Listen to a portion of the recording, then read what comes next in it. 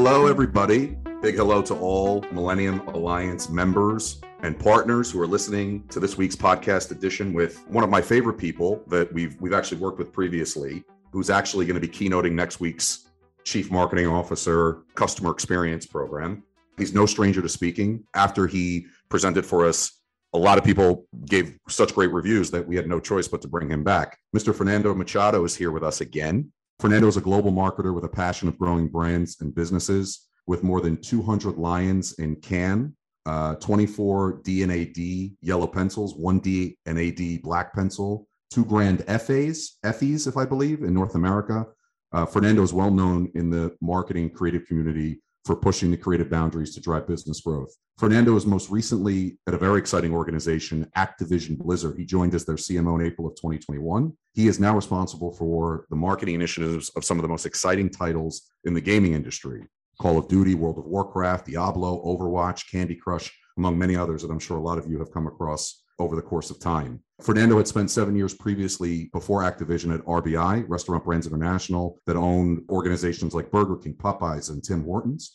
Prior to Activision, his focus was to infuse those brands with purpose, including sustainability, improve overall product quality, modernize design, inspire the organization around technology, digital, and brand development. Under Fernando's leadership, Burger King became Client of the Year at the D&AD in 2016 and 2020, Creative Marketer of the Year in Cannes, Client of the Year at the One Show 2018 and 2020, and Advertiser of the Year at the Clio Awards in 2018, 2019, and 2021.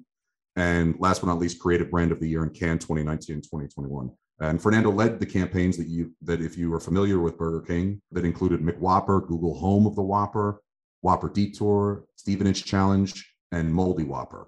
And prior to RBI, Fernando spent a chunk of his career, 18 years, at Unilever. He started there as an intern, which we're going to talk about, and he moved up the ranks, working different product categories and brands, including Dove, where he led the groundbreaking beauty sketches while he was there at around the year 2013. That's a mouthful, but I wanted to make sure that I gave him his proper due.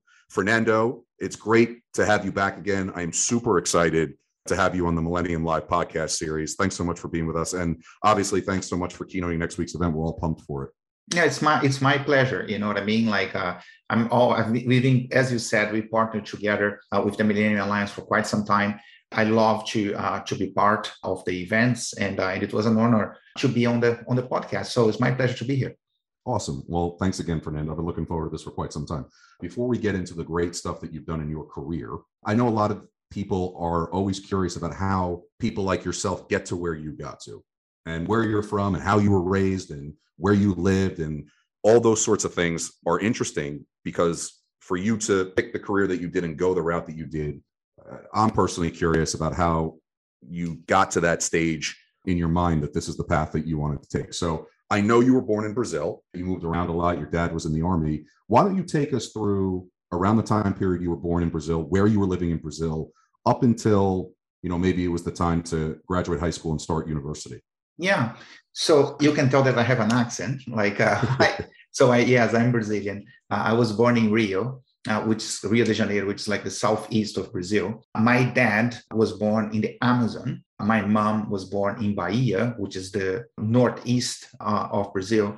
And my dad was in the army. So he was always working as a civil engineer in the army. So we had to move around quite a bit. That's why he was born in one place, my mom in a different place, and I was born in Rio. Probably lived in Rio 1-2 years. We moved to the Amazon. So I did live in the Amazon as a little kid. I have some very, very few memories of that time because I was very young. Sure. So lived in Amazon for a couple of years, then moved to Bahia, which is the northeast of Brazil. It's a really fun place. Then moved back to Rio, and then moved back to Bahia, which is where I did my high school. So I did high school in Bahia, and I still have awesome friends from Bahia. I grew up being good with numbers, right? My dad was an engineer. My parents invested a lot on my education and education of my sister. My sister's 5 years younger. It was just the two of us. And even though we didn't have much money, the army in Brazil doesn't pay that well. My mom was helping with our education, but she didn't have a job, besides taking care of us. But they always invested in education. So I grew up. I never had My parents never owned like a place. We were like living in the army compound, which was a nice place, by the way, very safe, like since you are inside an army compound, lots of sports because the army trains in the army compound. But I was always like in really good schools. My parents were like very demanding with grades, and I was always good with numbers like math, science, and stuff like that. I also always had kind of like a creative side. You know, my dad was like a very good sense of humor. I love drawing, so I grew up drawing a lot, and I used to love photography and music and all things that I felt were creative. So I was always the guy who was drawing the T-shirts for the class and for things that we would do, like for my friends and stuff like that. And back in the day, to be honest with you, like I didn't know what marketing was. Like like the best schools in Brazil, they were like very pure in terms of the best public schools in college. It was like you would be study to be a lawyer or a doctor or an engineer. There was no public school for college for marketing or business. Those were private. And I wanted to go to a public school because in college, they are all really good. So I did high school in Bahia and applied to a college in São Paulo. Then I got accepted and I moved to Campinas, which is a city in the countryside of São Paulo. And I studied engineering because that was what I knew. And I knew I would probably not work as an engineer, but like I knew that studying engineering could open doors for me to make the decision of what I wanted to do afterwards. And you just said it was you and your sister. She's your only sibling. Yeah. In your household, because you had mentioned your mother, she didn't work. Did you feel that in comparison to your friends and the people and the young people around you, that the importance of education was a common thing, or was it more isolated to kind of your upbringing? No, I think that it was very different. It was like, it's hard to explain, but like when I was at home, I was living in an army compound.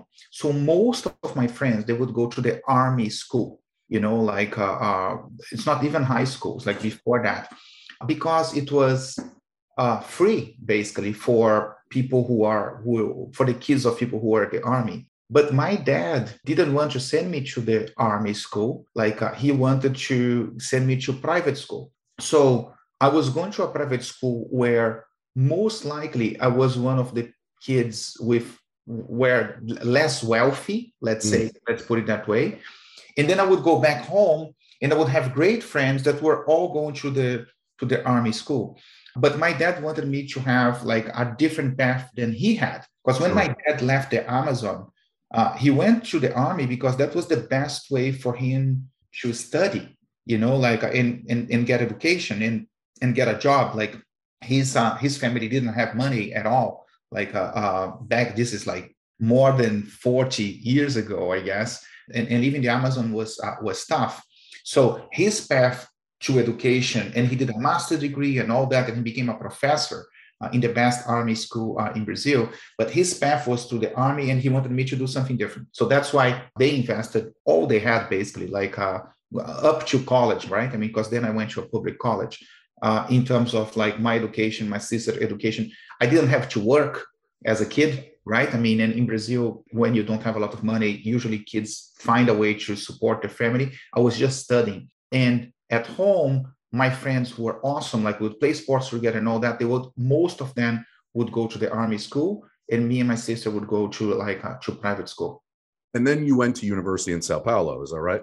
Yes, in the countryside of São Paulo. And how many years were you there? I was there for 5 years, and it was great. Like it was a really hard to get in school in Brazil. Like you need to take an exam. Each college has a different exam. It's messy, but that's how it is. So I took the exam, got accepted to study mechanical engineering, started in Unicamp. It's in Campinas. That's the name of the school. I was really bored, to be honest with you, because it was very theoretical in the beginning. So I started helping a professor on his post-PhD thesis, like just to do something and to work. And then I got an internship on my 4th year, which was a year earlier than what one would normally get. And the internship was in Unilever. So I was working for 2 years as an intern in Unilever in the shop floor of a factory in the countryside of São Paulo, working on quality assurance for packaging. And it was really fun. And that was when I've heard the word marketing for the first time. Like I was working in the factory, and then one day the marketing team came from Sao Paulo to present all the innovation, the design, the advertising of the products that we were about to manufacture, And then when I saw that presentation, I was like, that's really cool. Like they manage the business side of the company. At the same time, there is a creative side to what they do in terms of design, in terms of the creative of advertising and all that. And I always saw myself as being someone who had a bit of both. So I thought, well, maybe I can do this and maybe it's going to be more fun. So Unilever back in the day, and I think to this day, they had like a management trainee program. Like in Brazil, it's like really, really tough to get in because it's considered to be one of the best programs, if not the best program, like across the border. I applied to that. I got accepted, and they did buy into the idea of sending me from the shop floor of the factory straight to marketing. So I finished my college in Campinas, and I moved to São Paulo, and it went straight to the headquarters of Unilever Brazil to work with a small fabric softener brand. And Unilever was my marketing school, basically. I think I was very fortunate to always work and grew up in marketing. I was having like really good bosses who were great coaches and informal coaches in the company, plus all the training that they provided. And then that's basically like where I've learned marketing. So I work in fabric softeners, relatively small brand, focused in Brazil, no investment. So it was really like grinding and trying to make the brand thrive. And we did some really cool stuff, even with the limitations that we had. Then I was promoted for my first managerial role in household cleaning. So I was managing like chlorine bleach products to clean the toilet, dishwashing machine products, and all that good stuff. And I was there for a couple of years. I left to do an MBA. I thought, well, maybe I should do an MBA because I never studied marketing, and all the marketing I knew was from Unilever. I didn't want to leave Unilever, so I took a leave of absence, and I invested myself on doing an MBA. So I did an MBA on INSEAD. So I went to the campus in Fontainebleau in France. I did a summer job in Novartis in Switzerland. Then I moved to Singapore for a couple of months to study on the campus there. Then I moved to Wharton in Philly to finish the course there. And then I went back to Unilever after I finished. Unilever sent me to Mexico. That was my first director role. This is back in 2003, 2004, if I recall correctly. And it was really fun to be in Mexico. I was there for 2 years. I had a large team. I was managing all skincare products for Latin America. And it was a great experience because it was a relatively small product category for Unilever. And they gave me a lot of autonomy with the team because they had bigger fishes to fry. And I was the only brand developer in Mexico. All the others were in Brazil or Argentina. So I was like really like a big leader in that organization and had a really awesome team. Some of my best friends in life are from that time, are from that team. So I was there for 2 years. We did some cool stuff with Pond's, Vaseline, Dove body lotions. And then I was promoted to become kind of like a senior director to manage Vaseline globally out of the US. So I moved to New York. The office this is 2005, 2006. The office was at first was in Greenwich. Then it moved to Englewood Cliffs. So like New Jersey. Okay. Bergen County. Yeah. So I was there for around 4 years, working with Vaseline, which was a beautiful challenge. It was my first global role in marketing. I always wanted to do global marketing because I'm very intrigued by how different countries interact differently with brands and products and thinking about the behavior of people. I'm one of those guys that to this day, even though I don't work with CPG anymore, when I go to the supermarket, I tend to spend hours looking at the products, looking at brands, look at the different categories. My wife usually has to pull me out of the supermarket or from the drugstores. So I was there for 4 years, really cool, had an amazing boss, 2 bosses actually, first Steve Miles, then Ricardo Pimenta, from both of whom were great, and I learned a ton from then. I was working with BBH New York, which was really top in terms of creative. The team that we had there was like amazing. Like I worked with Emma Cookson, who was like one of the smartest people I have ever met. I worked with Sarah Thompson, who became, I think, chairman for Droga5 in New York. I worked with Cash Sri, with Craig Smith, with Julian Katz, like really like stellar, Maxim Dashkin, like a stellar team. We did some really cool stuff. And I was offered to go back to Brazil to be a VP, my first vice president role. This is 2008-ish, 2009, I think, to go back to Brazil to lead savory, which is basically like foods for Unilever in Latin America. It's a large category, it's like $1 billion, if I recall correctly, in terms of revenue. Reported to someone who I always admire, who was, her name was Silvia Lanhado. She was one of the key people on Dove back in the day when Dove came with Campaign for Real Beauty. She then became CMO for Bacardi. She was global CMO for McDonald's. She was awesome. And I accepted, to go back to Brazil. I think it was a good time to reconnect with friends and family, reconnect with Unilever Brazil, because I used to work there, but then I left to Mexico and New York. So I didn't know many people there anymore. And there were some really good people working in Unilever Brazil. So I came thinking that I would be in Brazil for 4 or 5 years. And then literally like 10 months after, Unilever asked me to go to London. So I was in Brazil for a very short stint, like in 2009. And then they said that there was a bigger challenge for me working with Dove globally, managing all the skin cleansing and skincare portfolio and doing some master brand projects. The brand was not in a terrible shape. It was in an okay shape, but Dove should be growing faster and should be doing more iconic work. So they asked me to move to London. So I packed everything, moved to London, and was in London for 4 years. They were like amazing 4 years where where did you live in London? I was living in Notting Hill. Great area. Yeah, it's awesome. And the office there is in Blackfriars. It's literally like across the river, like the Tate Modern is almost in front of the building there. It's a beautiful office. Like it's like classic architecture from the outside and very modern in the inside.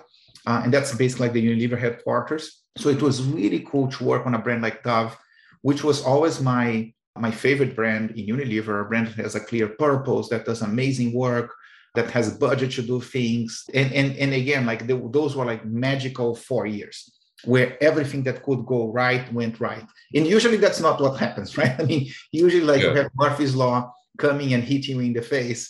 Sure. But like everything went well. We did some amazing work like Dove Real Beauty sketches, Dove Camera Shy. We created repeatable models we created a very clear strategy for each of the segments of the brand and were much more aligned with the countries. The brand was growing double-digit growth, which is important because Dove has a higher margin of profit than most of the other products in Unilever. So if Dove is growing at a slower pace, it ends up like diluting margin for the company. So it was amazing. And it was the first time in my 18 years of Unilever, which never felt like 18 years because I was moving around quite a bit. But it was the first time that I was not itching to do the next thing. Because when Lito Fernando was a brand manager, he wanted to be a brand manager of a bigger brand, and then a brand manager of like a regional brand or a portfolio of brands, and then a global brand. And on Dove, I was just like happy with the work and very proud of the work. And that insight which was like this epiphany of like, oh, I'm not itching to do the next thing. Then I thought, well, maybe I should leave. Maybe I should do something different. My dad always said to me, like, you should always put yourself in a position where you are learning stuff and you're learning fast. And it was becoming a little bit repetitive, If I were to change, and look, I mean, Unilever has been an amazing company for me, and I still have like great friends there. I knew absolutely everyone in the company after 18 years. And to this day, I still talk with Alan Jope, who is the CEO. I still talk to Aline Santos, who is very senior there in marketing. And like, it's an awesome company. So I left in really good terms, and I explained, I just want to do something different. and it should be something significantly different. And that's why I thought, well, I was always a big fan of the work that Burger King did back in the day. Like this is like back in the day, I mean, like 20 years ago, they had a CMO who was amazing. His name was Russ Klein. Russ Klein. Yeah. Was he the president of the AMA? That Russ Klein? Yes, exactly. Yeah. He's keynoted for us before. I think we may have had him on the podcast as well. He's a good guy. He's awesome. And and the work that he did was so inspiring to me, and Crispin Porter Bogosky was like on fire. When they were doing all that work for Burger King, they did Whopper Free Cow, Whopper Virgin, Sub-7 Chicken, like the King's Games. It was like one after another. When I was looking at the work that Burger King was doing, this is back in 2013, I didn't think it was at par with what it could be. And it was a brand that has done some amazing stuff, but it was not doing so well. They were like under the leadership of 3G Capital, who acquired the brand. They acquired the brand, I think 2010, 2011, around that time. I knew some of the guys that were in the brand. One of the guys was like the president for Burger King North America, was an alumni. We were together doing our MBAs in INSEAD. So I called him. They never called me. I was the one who called. And I said, you guys have an amazing brand. I think I could help. And I think I could learn a lot. It's a very different environment, Unilever, 3G, franchisees. You have the restaurant. I didn't have a physical space working CPG, right? I was selling to Walmart, Target, CVS, Walgreens, and Miami, which was where the office was. So he first laughed and said, no, you're just joking. You're not going to leave Unilever after 18 years to come here. And I was very serious about it. And it ended up happening. So I came to Miami, spoke to Daniel Schwartz, who is now the co-chairman for 3G Capital.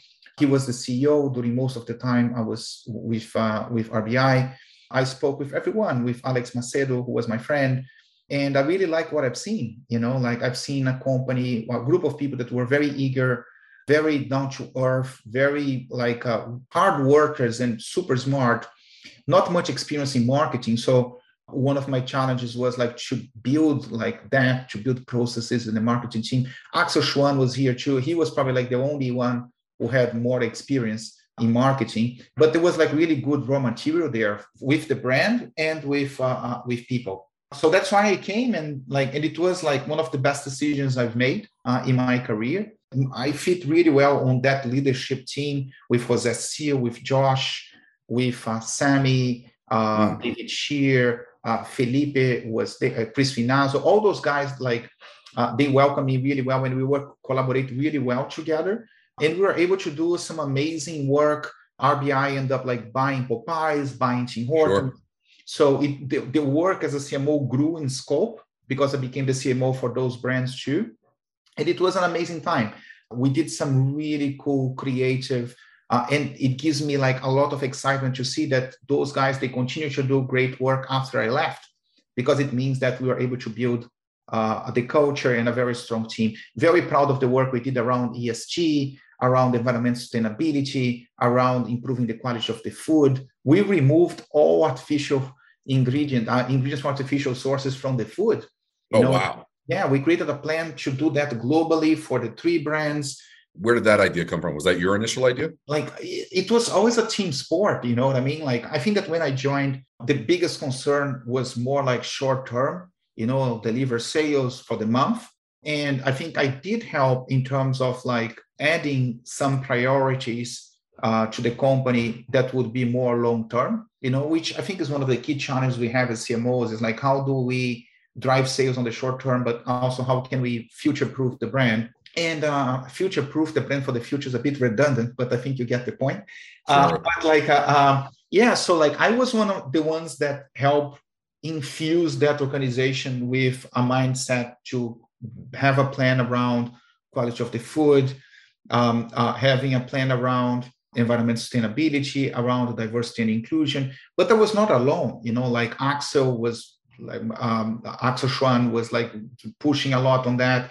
Duncan was pushing a lot on that. There was Jose Seal, so it came from the team, I would love to say I did that by myself, but it was really a team effort. Yeah, so RBI like published, I think like a couple of months ago, all the commitments around being carbon neutral. They did like all the study in terms of carbon footprint, the programs that we had in terms of like quality of the food, removing artificial colors, flavors, preservatives, like everything that's not real of the food was like super aggressive. There was plans around packaging. So it's like really, really stuff to be proud of. I think that I'm very proud of how we dealt with the pandemic too, because that did hit us really hard. Sure. Like you had like restaurants that were selling, going to zero sales when countries shut down in Europe, in Asia, all China. And we had to really rush to accelerate the digital transformation of the restaurant so that people could pre-order or do mobile order and payment, like all those things. And I think that leadership team came together very nicely to give reassurance to franchisees and to the people working that we would be okay. So I was there during that whole time. And after a little bit over 7 years, I thought I always wanted to work on something that was digitally native. You know what I mean? Like, because I did do digital transformation at RBI, a little bit at Unilever, but it's not the same to have a business that's all digital. So when Activision Blizzard knocked on my door, I'm a big fan of video games myself. And I knew most of the franchises because I played not all, but most from Activision Blizzard. As you said, like in the intro, like they have amazing stuff. Call of Duty is like the number one game in terms of sales for more than 10 years now, I think. Overwatch, World of Warcraft, Diablo, Candy Crush. Candy Crush has more than 4 billion downloads. Wow. It has more than 250 million monthly active players. That's crazy. It's crazy. It's 10 Super Bowls per month just on Candy Crush. And that's a good way to put it. And I'm sure you played Guitar Hero at some point, like that game that fooled all of us to think that we could play yes. guitar. Yeah, so that's Activision. But even if you go back in time, like River Raid, Pitfall, Enduro, or Decathlon. I'm sure, like if you play video game, I broke so many joysticks playing Decathlon. That's all Activision. So it's a company that has a history of doing great games. It's a company that's very creative by the nature of its own product, and it's 100% digital. So I joined around a year ago, a little bit over a year now. I felt that I checked all the boxes of the things I wanted to do at RBI, and I left a strong team behind. Some people have left, but I think that the team is still strong, and I'm learning a lot. So I'm doing what my dad suggested me to do, to put myself in a position where I can learn a lot in an industry that's evolving a lot, where things are changing, where people don't necessarily know me because most of them didn't work on CPG or QSR before. But it's fun, it's a very strong team. It's a very creative, especially on the product side. And it's an exciting time to be working on gaming. That's great. Good for you. So you were approached by Activision, I take it? I was, yes. So even though it sounds like a great organization, I don't know gaming too well. The only video games I played as a kid were sports games for the most part. Yeah. Like NBA Live and Madden and all that stuff. I did a lot of that, sure. Yeah, those were the only games I was actually kind of good at. Even though the opportunity at Activision was enticing, was it still tough to make that transition because you had put so many roots down with RBI and with Burger King? It's always tough. All changes are difficult. I always see, like, I saw my change from Unilever to Burger King and my change from RBI to Activision. I see it as an opportunity to learn a new business, it's challenging to learn a new business. Like the language is completely different. What makes the consumer tick is different. Dove is a brand that has brand fans. Burger King and Popeyes and Tim Hortons are brands that have fans. I never seen anything like video games. Those are hardcore communities of fans. Sure. And it's also like a challenge of, it's a leadership challenge. I think that one of the key things for you to be successful in your career is your ability to influence people and influence the organization you are in. You can have the best ideas in the world. You can be the smartest person in the room, but if you cannot convince others of that path, it's irrelevant. right? Sure. And I think that every time you change from one place to another, the culture is different. What makes people tick is different. Like your credibility goes back to zero, meaning like you need to build your credibility in this place. So it's always like a leadership challenge on top of the business challenge. And look, I mean, there are some days that are better than others, but it's part of my learning journey and my journey to become a better business person and my journey to become a better leader.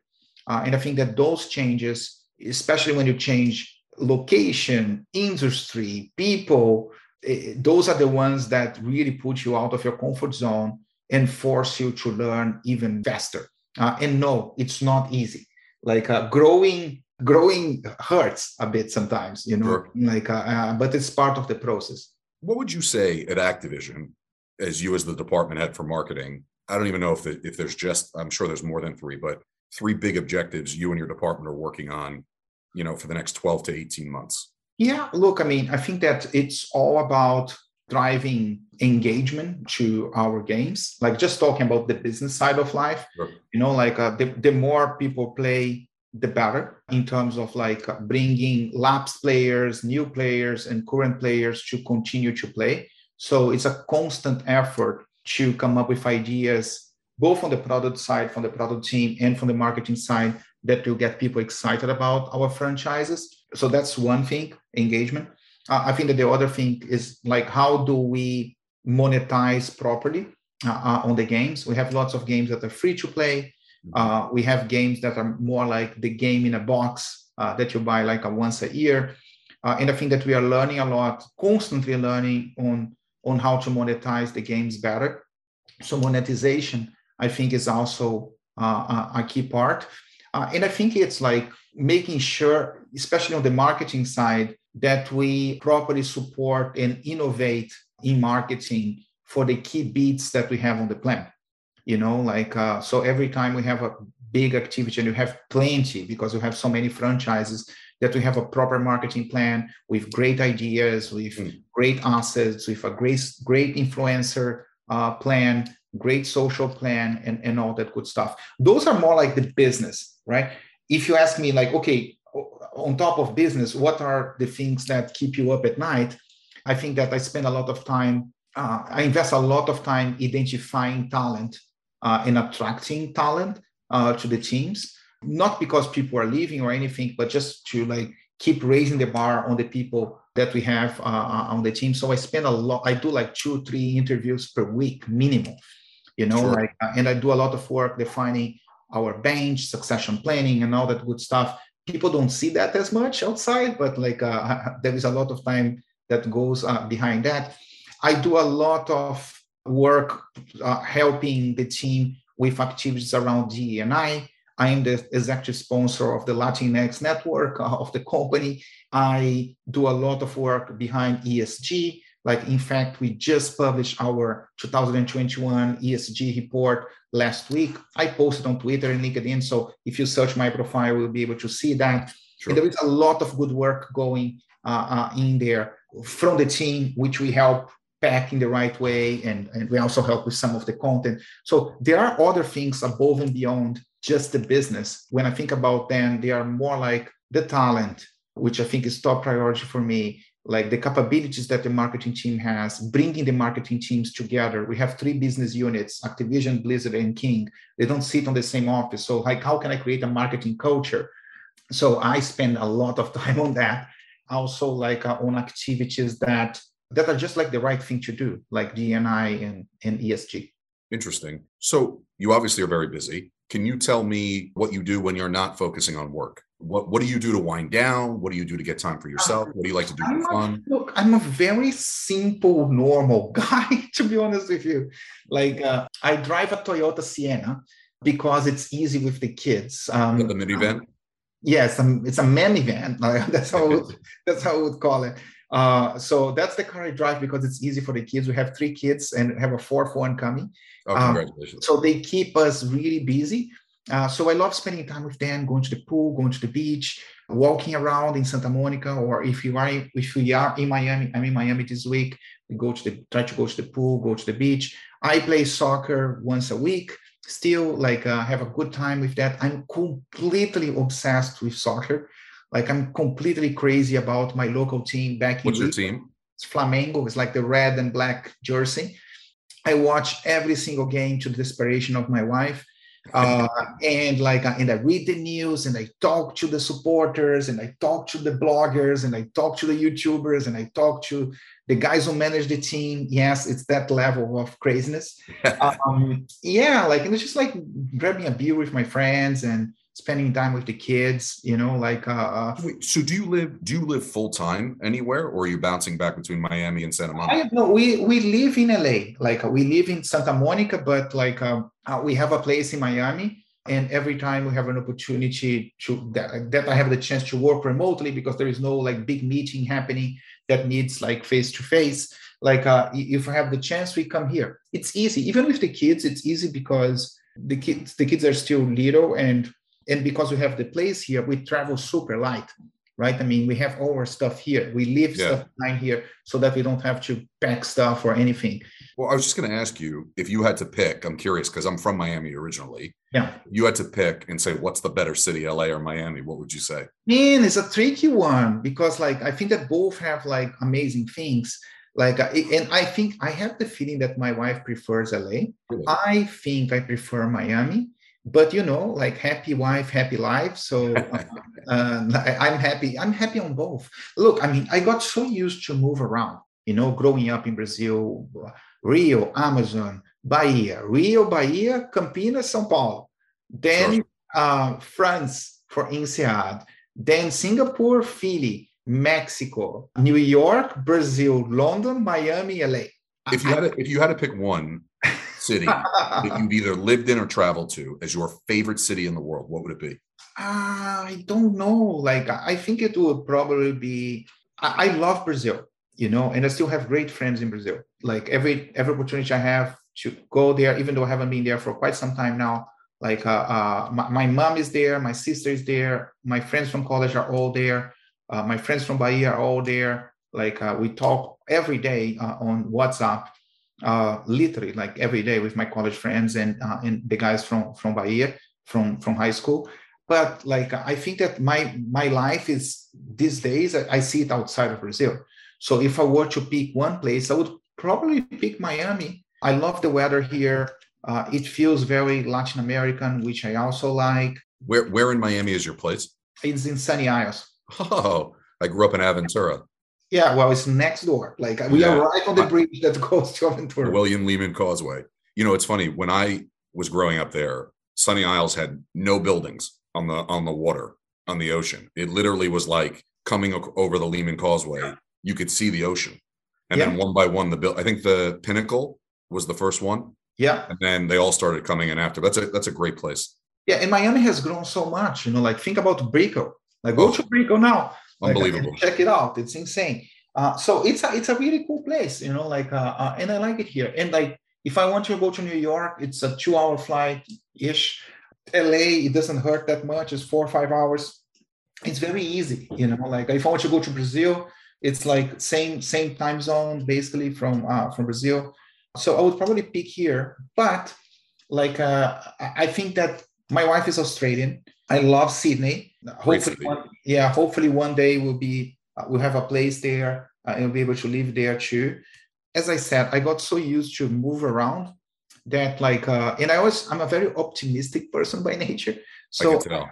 I always see the positives on the places. Like living in London. London is amazing. Like LA is amazing. I feel very fortunate to have the opportunity to have lived in these places and to be able to bounce around some of these places because of work and for fun.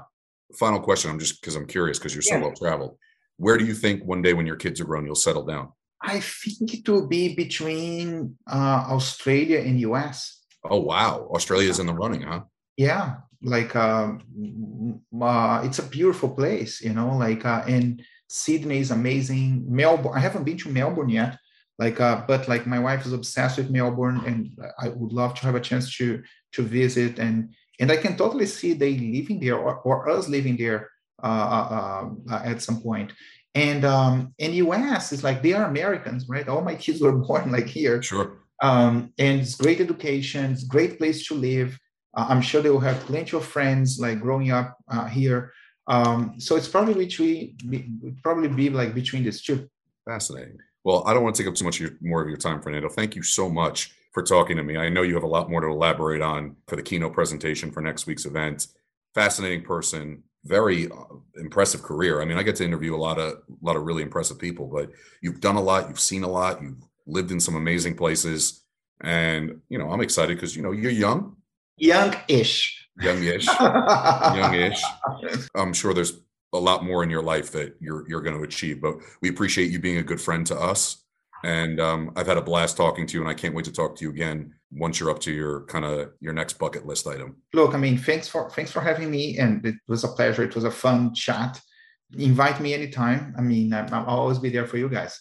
We appreciate that. Thanks for listening, and be on the lookout for more episodes by Alex. In the meantime, subscribe to Millennium Live to listen and learn on life and leadership.